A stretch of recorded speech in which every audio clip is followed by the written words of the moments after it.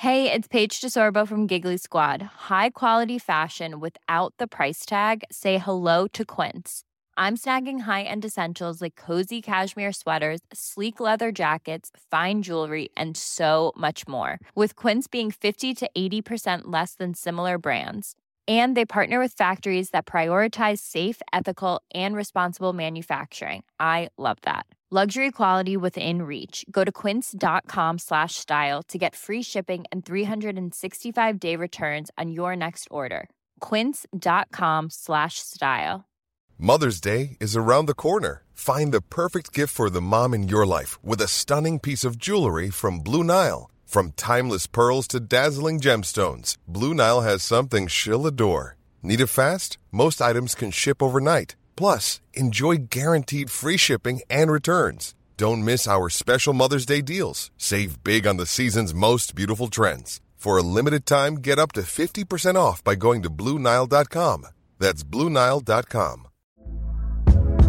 Hey there, it's Michelle Norris. I'm host of a podcast called Your Mama's Kitchen. When I travel, I'm usually looking for a way to find a taste of home when I'm not at home. And one of the things I love to do when I am at home is entertain. And Airbnb allows me to do that. When I was in California recently, I rented a house that had a great kitchen. And when we were sitting around the table, we were all thinking, we're in someone else's house. Someone could be in all of our homes as well.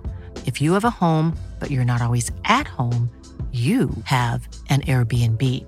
Your home might be worth more than you think. Find out how much at airbnb.com/host. Hello, chickens. This is the fabulous Adam Richard, and I have a theory.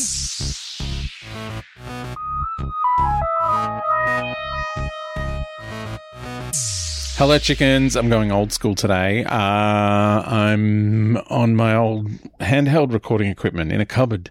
Well, I say cupboard. I'm in a beanbag.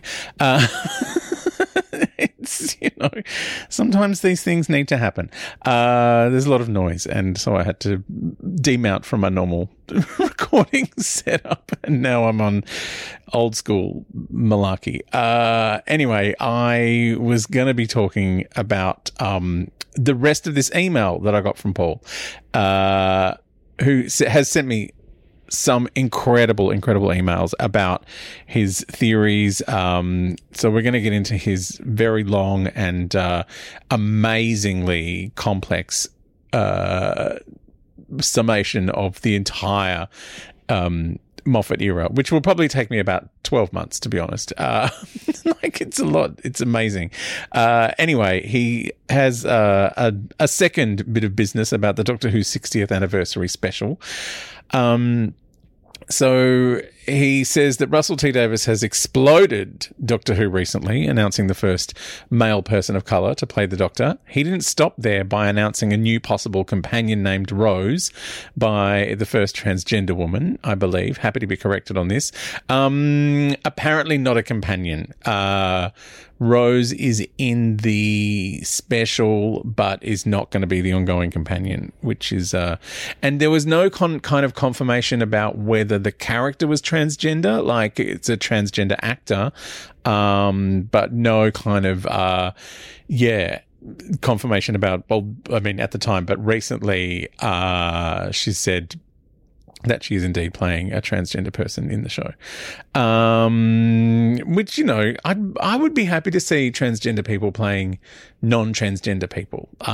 There's an actor who's in the new Queer as Folk, which I think is on Stan here, in Australia. And they were in the new Star Trek series, Strange New Worlds, and played a character who was maybe trans, maybe not, but was just like playing a character and was great. Great performance. But yeah, he says, not to mention 10, Donna and Wilf returning, directed by Rachel Talalay.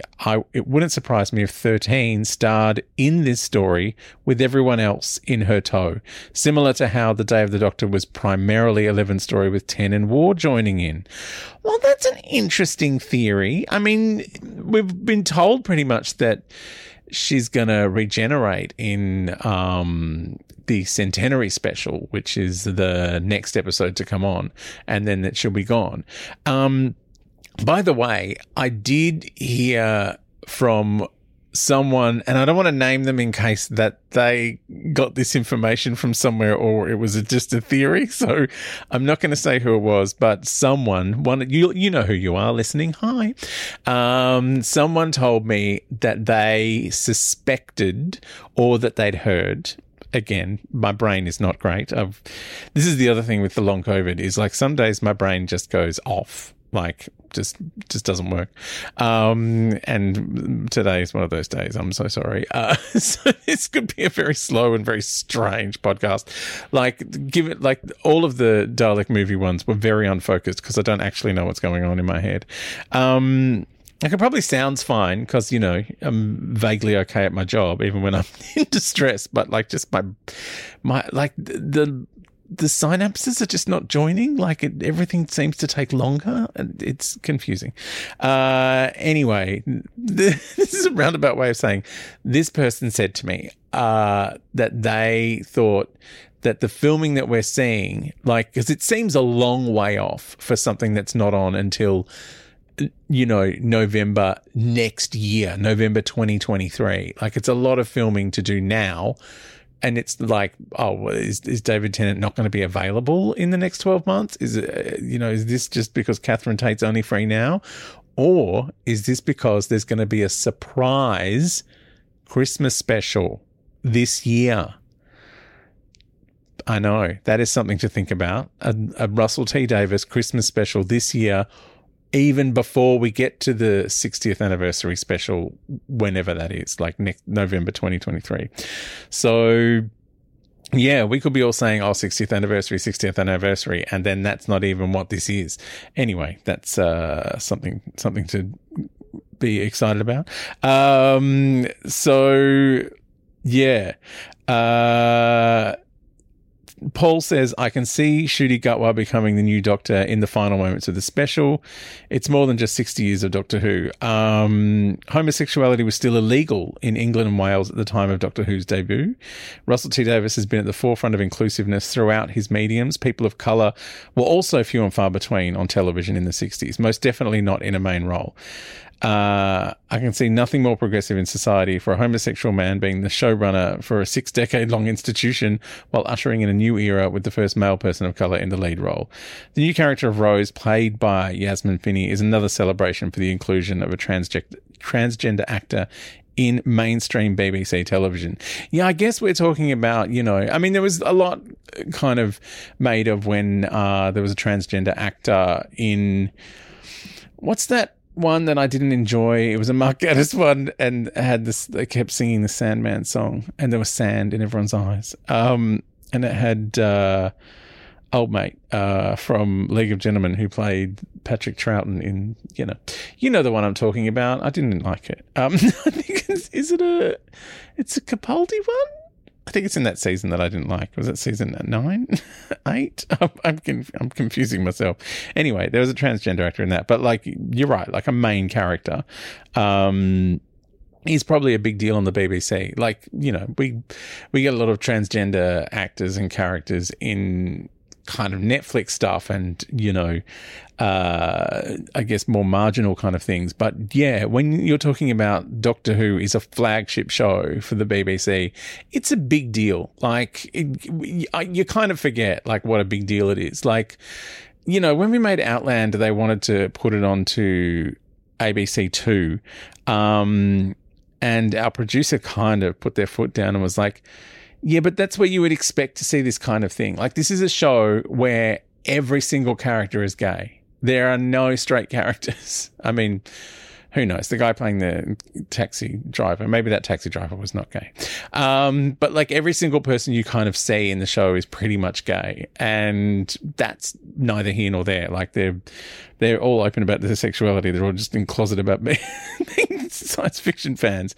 And yeah, her point was kind of by shunting this off to the ABC2, you're kind of saying, yeah, no one wants to see this. And I know that's what they did with Josh Thomas's show, which is on around about the same time, Please Like Me. And yes, that was a huge phenomenon and went everywhere.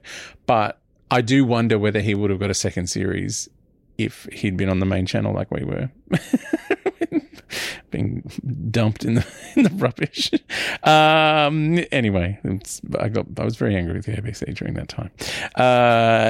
Anyway, so yeah, he says, my thoughts on her name, Rose, is that she's the daughter of Bell and Vinda and is named after the observation outpost Vinda was stationed at during Flux the Halloween apocalypse. Ooh, her advanced age may be explained similar to how River Song came to fruition. That's fascinating. Or it's, it's a time travel show. Maybe they just bumped into her years later. Feasibly, the 60th could contain the first male and female persons of colour playing the Doctor, 14 in The Fugitive Doctor, the first female Doctor, the first transgender woman, written by a homosexual man and directed by a woman. I doubt many would have thought that an unearthly child could have resulted in this possibly half a century later. Although, Doctor Who, the first episode of Doctor Who was a big deal in and of itself. Like, Verity Lambert, a woman, was the producer of the show. Like, she was in charge of the show. That was a hugely controversial, I guess, thing at the time, or it was just what was being done. Also, Waris Hussein, who directed that first episode, is a gay Middle Eastern man. So, it's played by Sacha Dhawan gorgeously in the TV series. In the TV series, which is just a movie. So yeah, it does sound like it's a big deal, but I feel like Doctor Who's always been that. Like, Doctor Who's always been at the forefront of that kind of thing. In Russell T Davies in the early 2000s made a pitch to the BBC about Doctor Who returning with a person of colour as the lead, and a transgender woman as a companion. I doubt the show would have returned. The world mainstream climate has changed in many ways over the past decade, and with Davis returning with his own production company, we may see the Doctor Who he's always wanted to bring to screen. A new universe with a fresh beginning and the Rose he always envisaged. Yeah, that's kind of cute. Also, I have heard recently that there will be a spin-off of Doctor Who, but like a Doctor Who Confidential, Doctor Who Extra type behind-the-scenes show. So that's been, I think, confirmed. I saw somewhere. So that's like, it feels like they're kind of gearing it up to do what they were doing with it way back when, before Stephen Moffat stopped all the behind the scenes things, stopped doing the extra other shows. So yeah, hopefully it's, we're going to get a whole Doctor Who universe. All right. Wrapping it on enough this week. Next episode, we will do Amy's Choice. I'll get around to it eventually.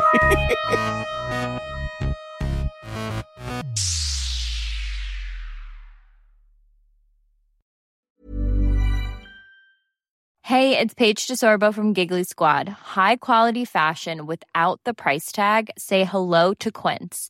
I'm snagging high-end essentials like cozy cashmere sweaters, sleek leather jackets, fine jewelry, and so much more. With Quince being 50 to 80% less than similar brands.